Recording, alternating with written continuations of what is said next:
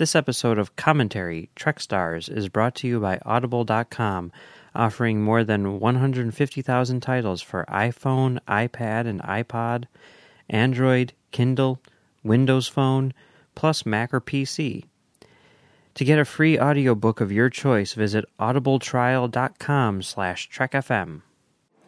Hi, this is Garrett Wong. I played Ensign Harry Kim on Voyager, and you're listening to Trek FM.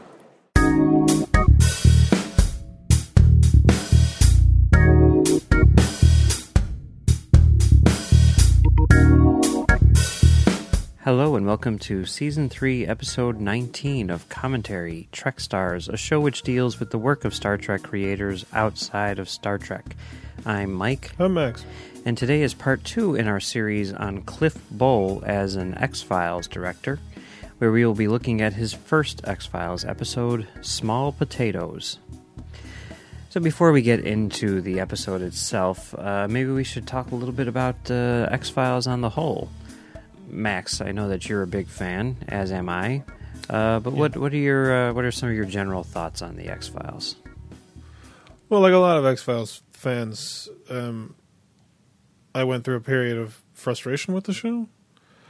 But like people I know who like watched the show when it first started and then like kept like stuck with it all the way till the end and watched the movie when it came out in summer. It was a big thing. A lot of people like lost faith with it and stopped watching it. And like there was a point in season 8 where I was, like, is this show as good as it once was? And I wasn't sure. But when I went back and watched the entire show, like Emily hadn't seen everything. And I was like, well, let's watch the X-Files. And like the first season, there were some episodes where I was like, I wish we could skip this. Mm-hmm. But later on, that show really never had a straight up bad episode.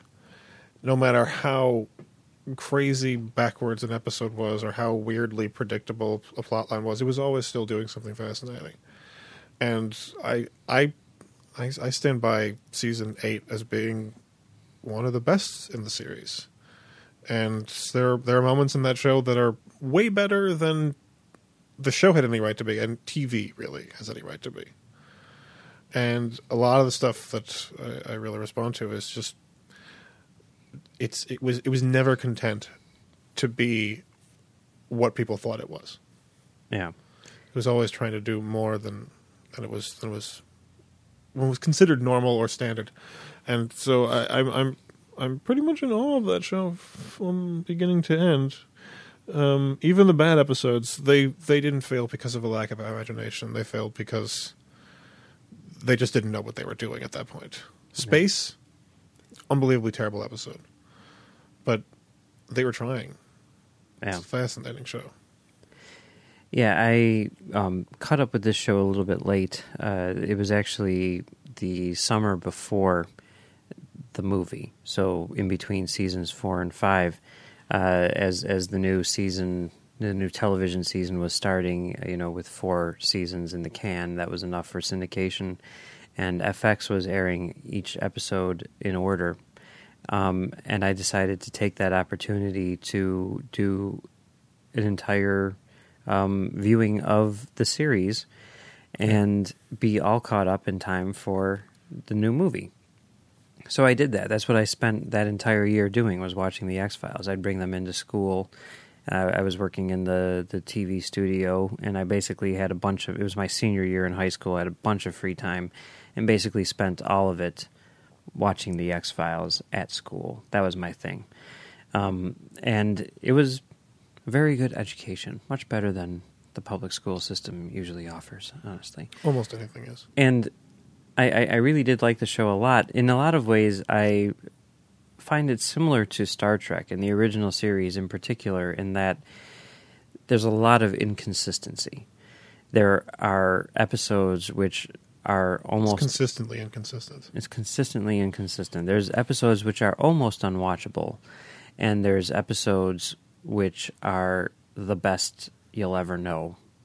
And I would say it definitely skews a lot more towards good than bad, but it can be a tough sit at times because it's not. I mean, even though it has like this overarching mythology, it's much more standalone than most shows today, at any rate.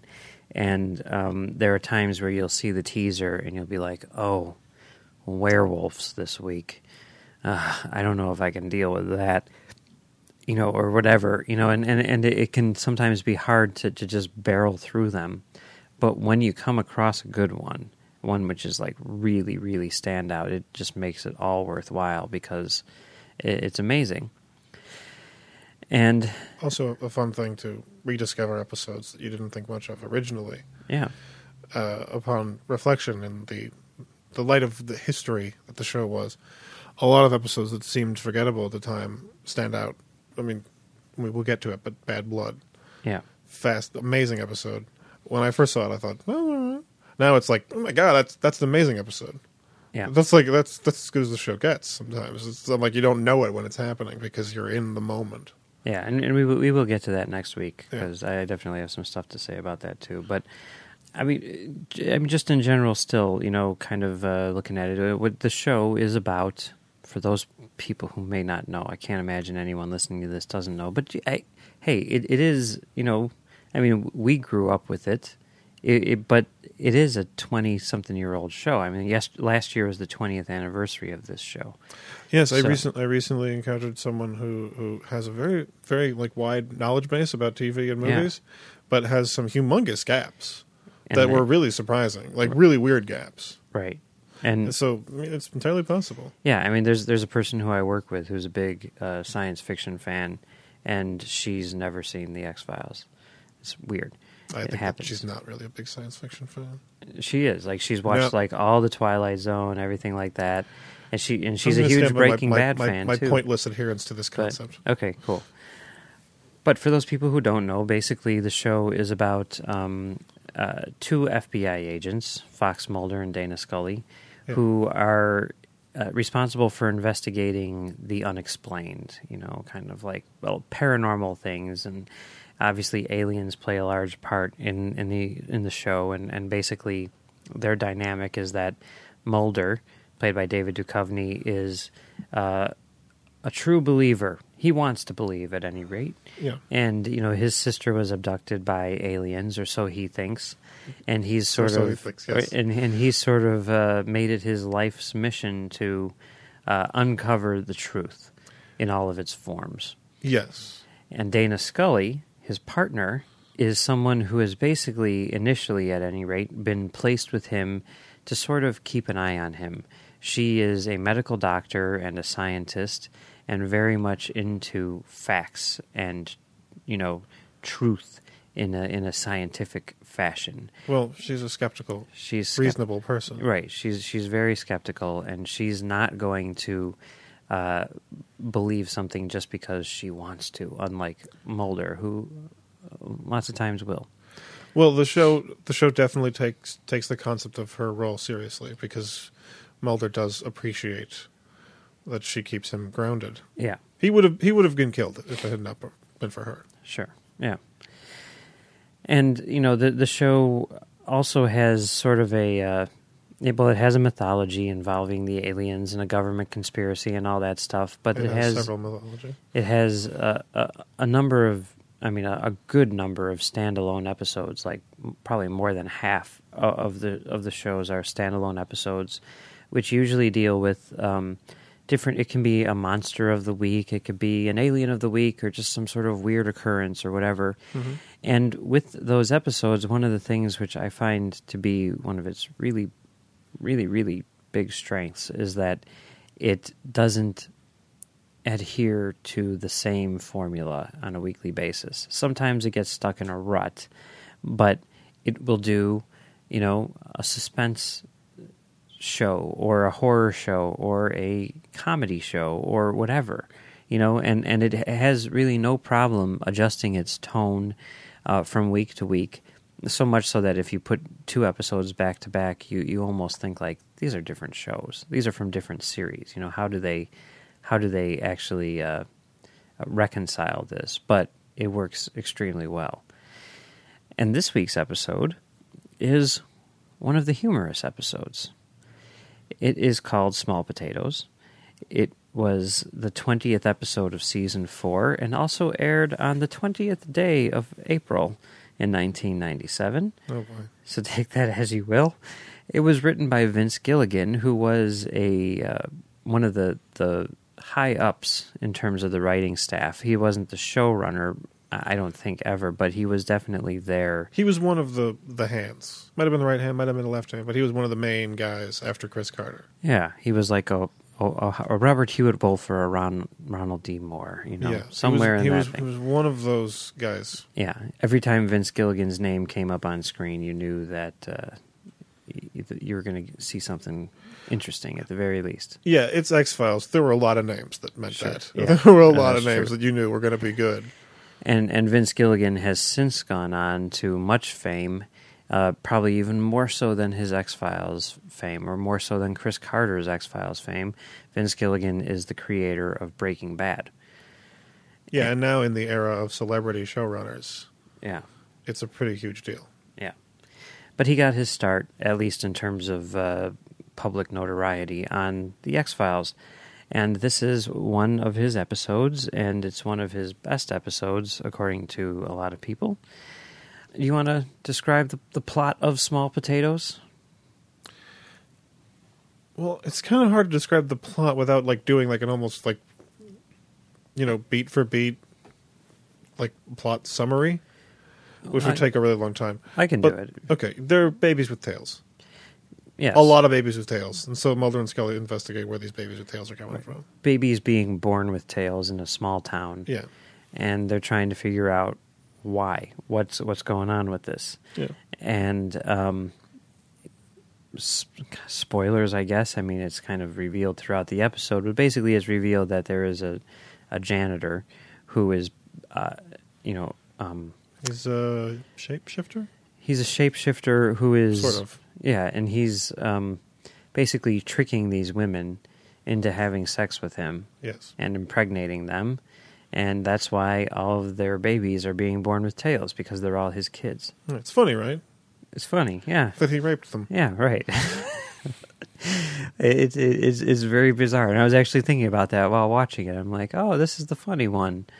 There's even a scene where he's taken the form of Mulder, and he's in the FB, he's in their supervisor's office. This happens more than you'd expect. And they're and they're talking about him and how he's, they've registered him in the sex offender database and stuff like that. And he's giving this look. He doesn't actually say it, but he pretty much almost says come on, he's not that bad of a guy. You're painting it in a way where they make it look like, yeah. You're making it sound like tricking women into having sex with you with supernatural powers is somehow uncool. He's like, look, everyone's getting what they want. Come on, where's the victim? And it's just weird that it is presented in that way because, I mean, obviously this is from the perspective of the bad guy, who does go to jail at the end for, sexual assault and whatnot. But, it's strange. But, I mean, that's one of the things that this show does really well is sort of deal with, it's not making light of rape, but it is dealing with rape in a comedy. Does that make any sense? I don't think there's anything wrong with it because this is a show we see from the perspective of FBI agents, and no matter what, if the FBI shows up, it's because something bad happened. Yeah, if someone's probably dead. So whenever it's about their experience with the case, and their experience with the case is crazy. Yeah, their experience is ridiculous, and so obviously there are going to be times where during the process of investigating even the most horrible crimes, there will be stuff that's funny. Because for them, it's not they're not the victims, they're not the perpetrators, they're the investigators, and for them it's a job. To them it's their office. And if they're not capable of enjoying their time at the office, then they would go crazy. Yeah, it's gallows humor, as they say. Yeah. So, this episode is considered to be one of the best of the show. On Geos, it is in the top 5. And... What were your thoughts on it? It came, just in terms of historical context, it came in season 4, which was the year before the movie came out. Yeah. So, almost, if you look at the timeline, almost immediately after they finished shooting this episode, They had like 2 or 3 episodes left, and then they went in to start on the movie. Basically, what that means is like X-Files was at the height of its popularity, at this point in time. Everyone I knew watched it, and I hadn't started watching it basically because I felt like I needed to watch it from the beginning. And yeah, that's crazy. It's also, in my opinion, sort of at the height of its quality too. I mean, seasons 4 and 5, right before the movie, I think were kind of its sweet spot. Season 3, it was getting there, but seasons 4 and 5 were when the standalone episodes were at their best, if you ask me. And this is one of the best of the standalone episodes. Unbelievably good. Okay, all right. I don't know about that post-movie stuff, but whatever. Well, you have some weird hang-ups about the X-Files and its movie relationship. Yeah. And I stand by this. The movie, largely forgettable. Okay, all right, fair enough. So what were your thoughts on Small Potatoes?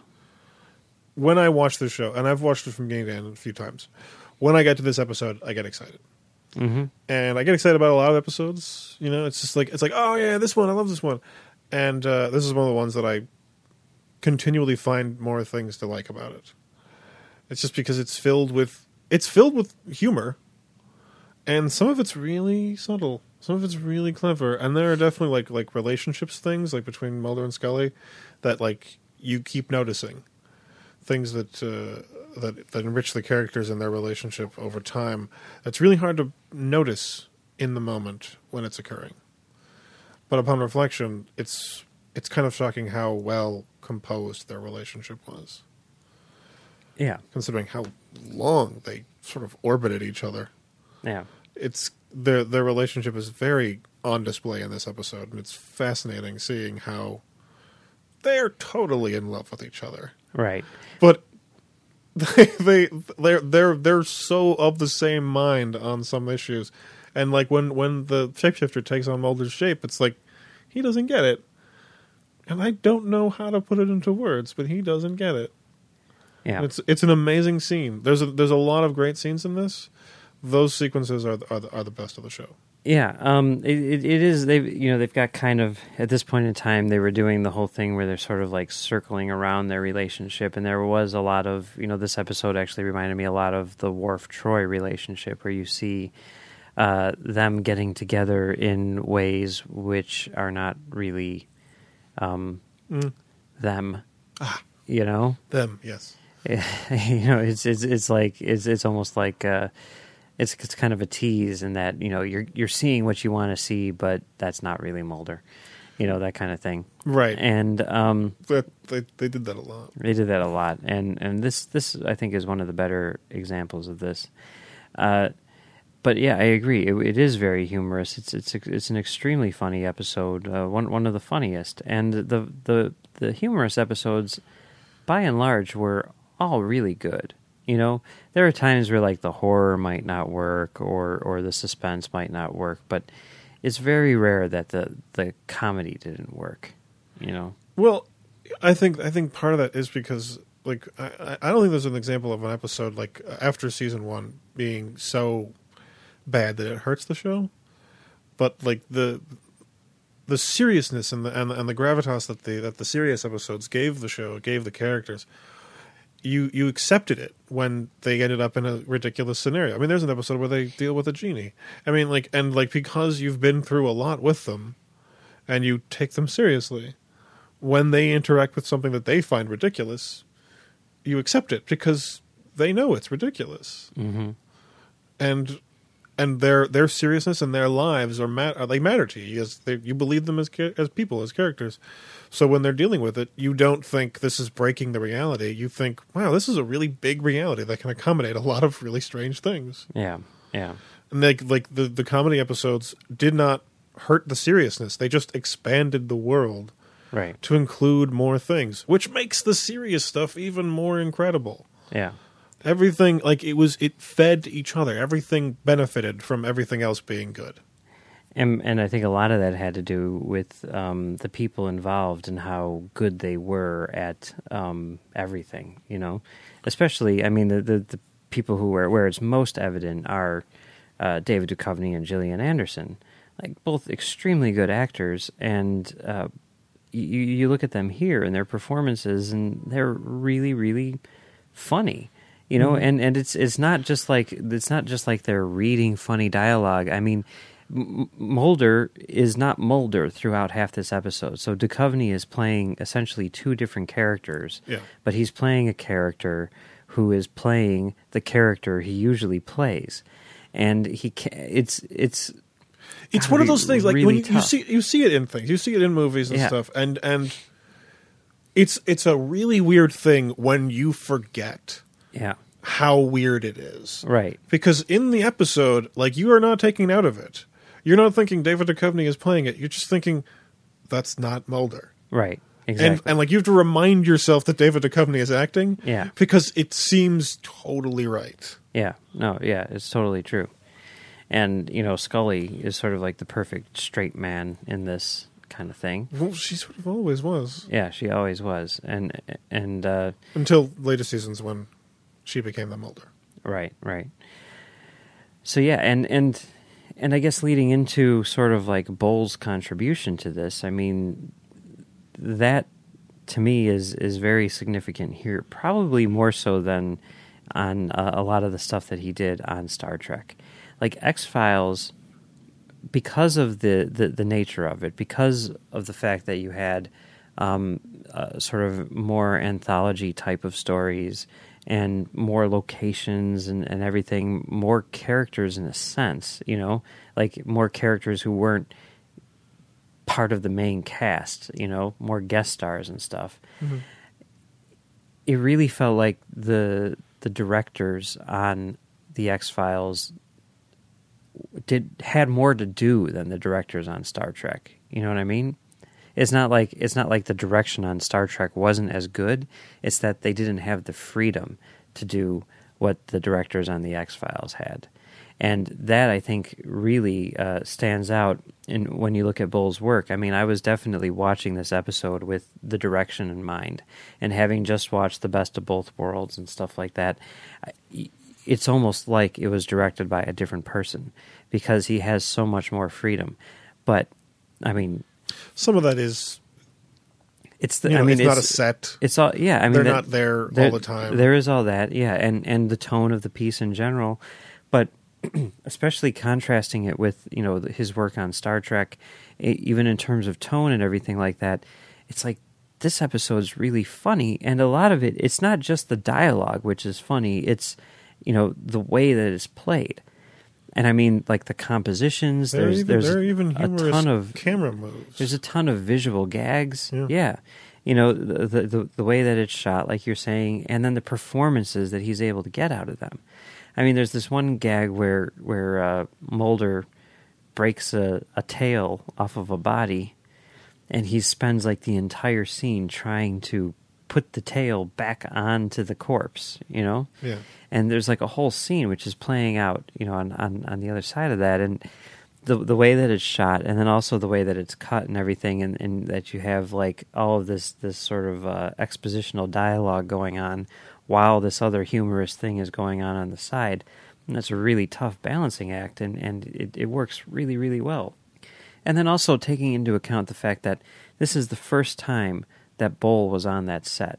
And these guys had been making this show for 4 years now. They know the ins and outs of everything. You know, Duchovny and Anderson know the characters like the back of their hand. It's written by a guy who I think had been with the show since the beginning and had written, you know, 1 million great episodes. He even wrote the part of the bad guy for Darren Morgan in particular, who plays him. And Darren Morgan is the brother of, I think, the guy who was running the show at that point in time, who had also written what at that point in time is considered to be probably the best episode of the show. So you're surrounded by a bunch of people who are intimately familiar with this series, and you're the new kid on the block, and you're essentially the guy who's giving the orders and trying to make, you know, this script, which is great work. And it's got to be tough to, first time out, have to get those types of performances out of Duchovny and Anderson. Duchovny in particular, where he's not just playing Mulder, he's playing a guy playing Mulder. And it's Duchovny who is a little bit weird. Sure, he's weird, and he's also I imagine a rather forceful presence on set, considering the fact that he would write episodes for himself and later direct episodes for himself. He was very protective of that character. Yeah, he became a very significant creative force on the show. Yeah. So yes, there's nothing that isn't intimidating about the concept of being a new guy going in to direct those people. And to direct this thing, this particular one, for this to be your first, it's not your standard monster of the week. You know, it's something where everyone is going to look at the script and be like, oh, we're doing something different this week. I've got to bring my A game, and everyone's probably got an idea of how to do it, and everyone probably has a slightly different idea on how to do it. Yeah. And he really just knocks it out of the park, you know? Yeah, there's definitely when I watched this episode most recently, when I watched the entire show again, I thought, is it possible that they didn't think that this would be good? That they did not have faith that this script would turn into a good episode, and that's why they didn't have a problem with having a new person. And that just doesn't work, because they just didn't work that way. That's just not how they made the show. They didn't ever shovel a thing out to get it done. Like, everything was an attempt to do something great. So somehow they knew that Cliff Bole would know exactly what he was doing. I don't know how you audition a director, but like obviously he made his case very easily. Yeah, I mean, I guess when you're someone like Cliff Bole who's done, 250 hours of television or whatever it is, there's enough stuff in there where you can say, okay, take a look at this, take a look at this, and obviously I know what I'm doing, but still, I mean, like, it's still even if you know that he knows what he's doing, it's still impressive that you would trust it. Yeah. He's obviously got something going on that people were aware of. And I guess just to place it into the proper historical context, this episode aired April 20th, 1997, so that would have been about 3 years after Next Gen had ended. So it would have been like season 5 of DS9 and season 3 of Voyager. Yeah. So he was still working in Star Trek, but Next Gen was already done, and I'm sure he had been doing other shows as well at the same time. And Vince Gilligan is a pretty serious Star Trek fan. Is he? Okay. Yeah. All right. So that makes sense too. I mean, obviously, I'm sure everyone on the X-Files was like, the guy who did Best of Both Worlds? Hell yeah, let's get him in here, Yes, the X-Files was an astonishingly nerdy group of people. Yeah. They definitely knew what they were doing. But you can totally tell here. I mean, there's a whole gag with Luke Skywalker, and did he bring his lightsaber and everything, and yeah. It's great. Yeah. But yeah, watching this episode, it really makes me kind of wish that Bole had been given the chance to make his own movies. Because it shows that, I mean, we were talking about it last week with Larry and how, being a television director is not a glamorous job, and it's really sort of about making your days and churning out the product, and stuff like that. It's kind of like a managerial role. Right. It's not.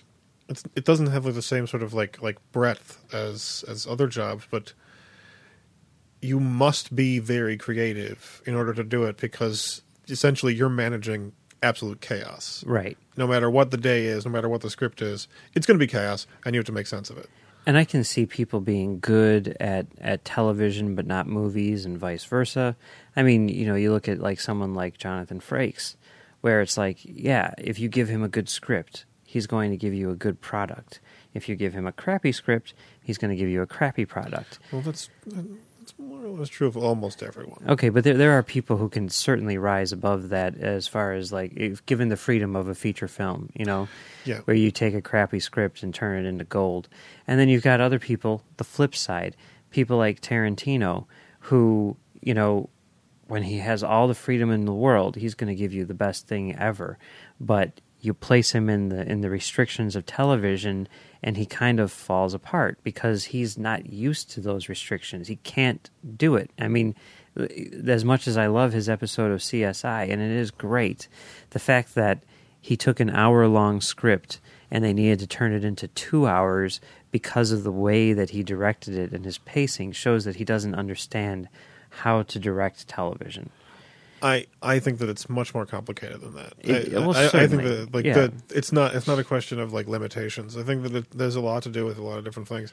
I think temperament is a pretty significant contributing factor. I mean, all of that's true. I mean, I could totally see Cliff Bole not wanting to direct movies just because it seemed like a lot of time. I mean, and that could be, maybe. I mean, sure, like there are people. The idea of TV directing makes a kind of like logical sense for a lifestyle. Well, yeah, I mean, we talked about you go in and then you go out. Well, when we talked to John D.F. Black, he talked about how he liked the old style of television writing a lot better than what's around today, because if you're on a staff, you're stuck writing the X-Files for how many years, whereas with all the freelance stuff, it's different from week to week. He's always writing a different show.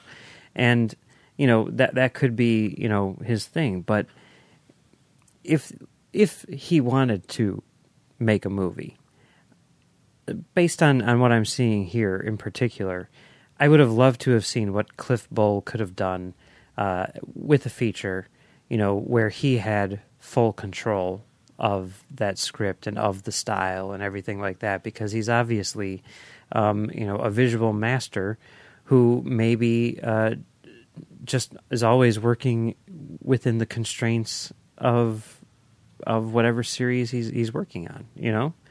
I want to see what like his style looks like, his own personal style, and I think we get a little glimpse of that here. And I'm hoping that through the other episodes that we're going to be watching over the next few weeks, that we'll get to see some more of that. Well, do you have any final thoughts on Small Potatoes? There are actually a surprising amount of episodes of the X-Files that deal with sexual events of some sort in a humorous way. This one manages to be... It manages to just be right on that edge of possibly being grotesque. Yeah. And the show went to some grotesque places.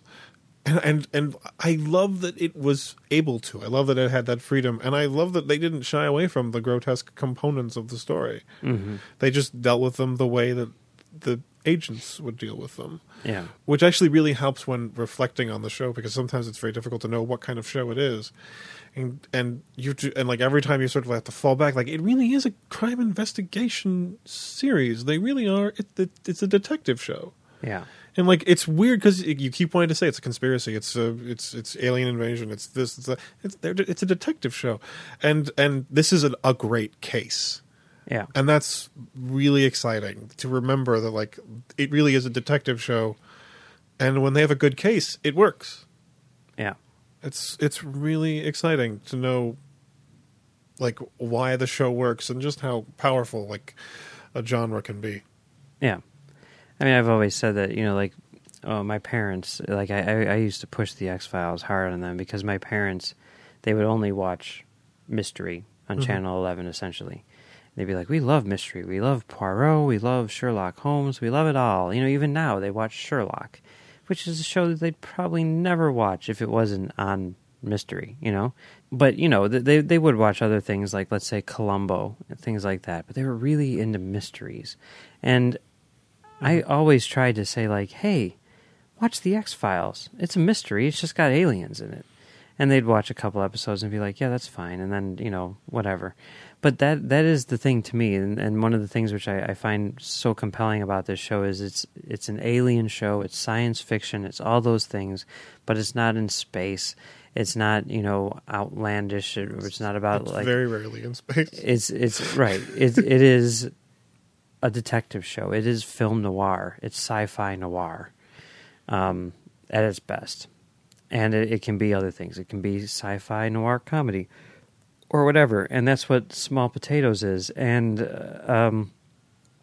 like I was saying, I just really do think that this script in particular is a great way to showcase what Bole can do when he's given even the tiniest amount of freedom. And it really does show another facet to his skill set when you look at how funny it is and how much of the humor stems from his direction.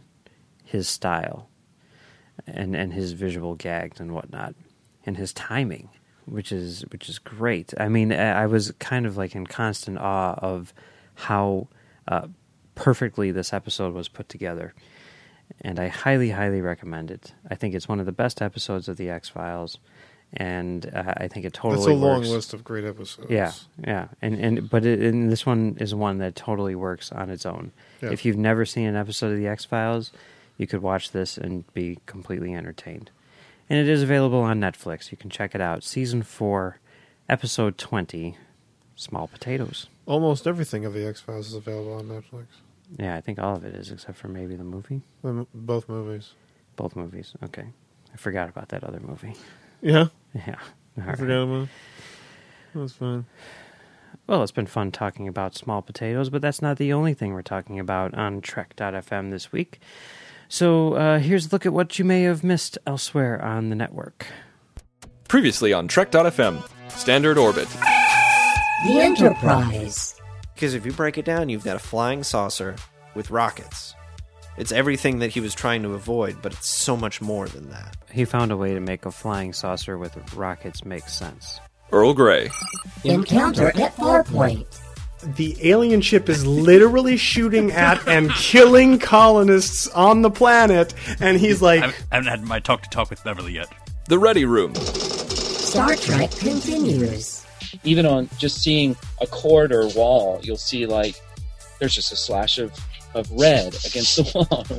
That's a stylistic choice that they were making in that era. So Matt has a great eye while we're shooting a scene. The Orb. Cliff Bole and DS9. It's a milestone in the Cliff Bole directing of Star Trek and Deep Space Nine. Defiant marks the final non-appearance of Sirach Lofton in a Cliff Bole directed episode. To the journey! Innocence Rewrite. We'll use a deflector dish to emit a tachyon beam, fire a few photon torpedoes, blow up the anomaly of the week, and then we'll just fly off into space like we do at the end of every week. Commentary, Trek Stars.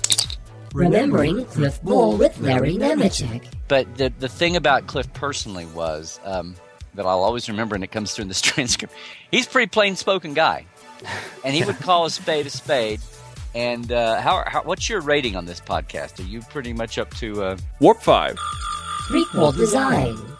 Or just, for the sake of the actors, so they felt like, in the design people, they felt like this was a real place that people would believe. And I just really appreciate that. Literary Treks.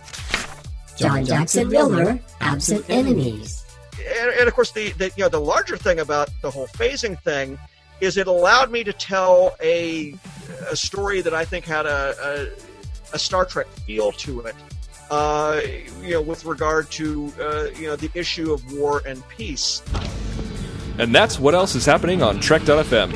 So check out these shows to get in on the daily Trek Talk. We have new shows for you every day, and you'll find them on iTunes, Stitcher, TuneIn, all of the Windows platforms like Xbox and Zune and everything like that. Or you can stream and download files from the website. Just visit trek.fm/PD for podcast directory to get all the links. Okay, so Vince Gilligan, he is the creator of Breaking Bad, and since then he's sort of taken on a much more public persona. And if you go to audible.com, there's a couple of interviews with Vince Gilligan on there, and you can get them for free since you're a listener to Trek.fm. There's one in particular which he did with Charlie Rose on July 31st, 2013. It says, An Evening with Vince Gilligan, creator, producer, and frequent writer and director of Breaking Bad. That's pretty self-explanatory. But hey, you want to get a taste of who wrote this thing? Check it out. It's free on audible.com. Vince Gilligan is one of the nerdiest showrunners in history. So there you go. He will drop Star Trek and Star Wars references all over the place. So there you go. You can listen to this 54-minute interview with him. Since you are a Trek.fm listener, you can listen to it for free. Audible is a great way for you to read all of the books you've always wanted to read but never thought you'd have the time for. Audible is the premier source for audiobooks with more than 150,000 titles to choose from and new titles coming every week. From classics to current bestsellers, Audible has something for everyone. As a Trek.fm listener, you can get a free audiobook of your choice along with a 30-day trial to see just how great Audible is. So give it a try today. Catch up on all those classic books you've yet to read or that latest novel from your favorite author as well. Just go to audibletrial.com/trekfm and sign up today. Again, that's audibletrial.com/trekfm. And we thank you and Audible for supporting Commentary, Trek Stars, and Trek.fm. So if you want to leave us feedback, you can go to Trek.fm, and there's a little thing on the side there where you can send an email to us, or you can just post a comment on the website, although if it's for an older episode, we might not see it right away. You could also leave us a comment on iTunes, or you could send us an email directly at comtrackstars@gmail.com. Or you can hit us up on Twitter at comtrackstars. We want to hear from you. We want to know what you think. You know? Yes. So please, let us know.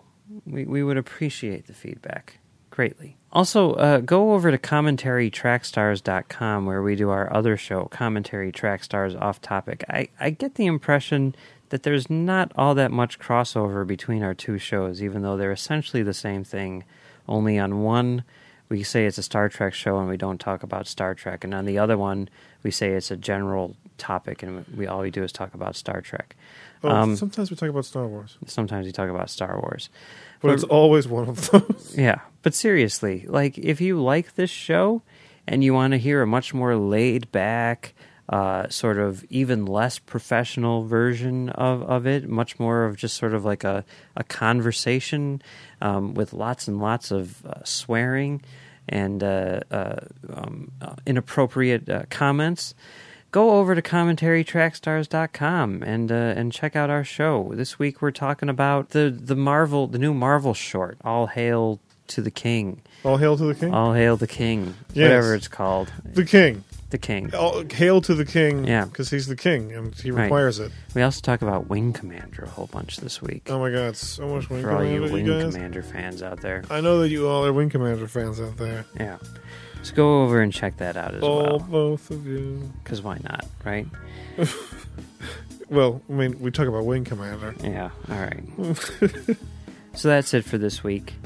We will be back next week to talk about Cliff Bole's second episode of The X-Files, Bad Blood. Oh, yeah.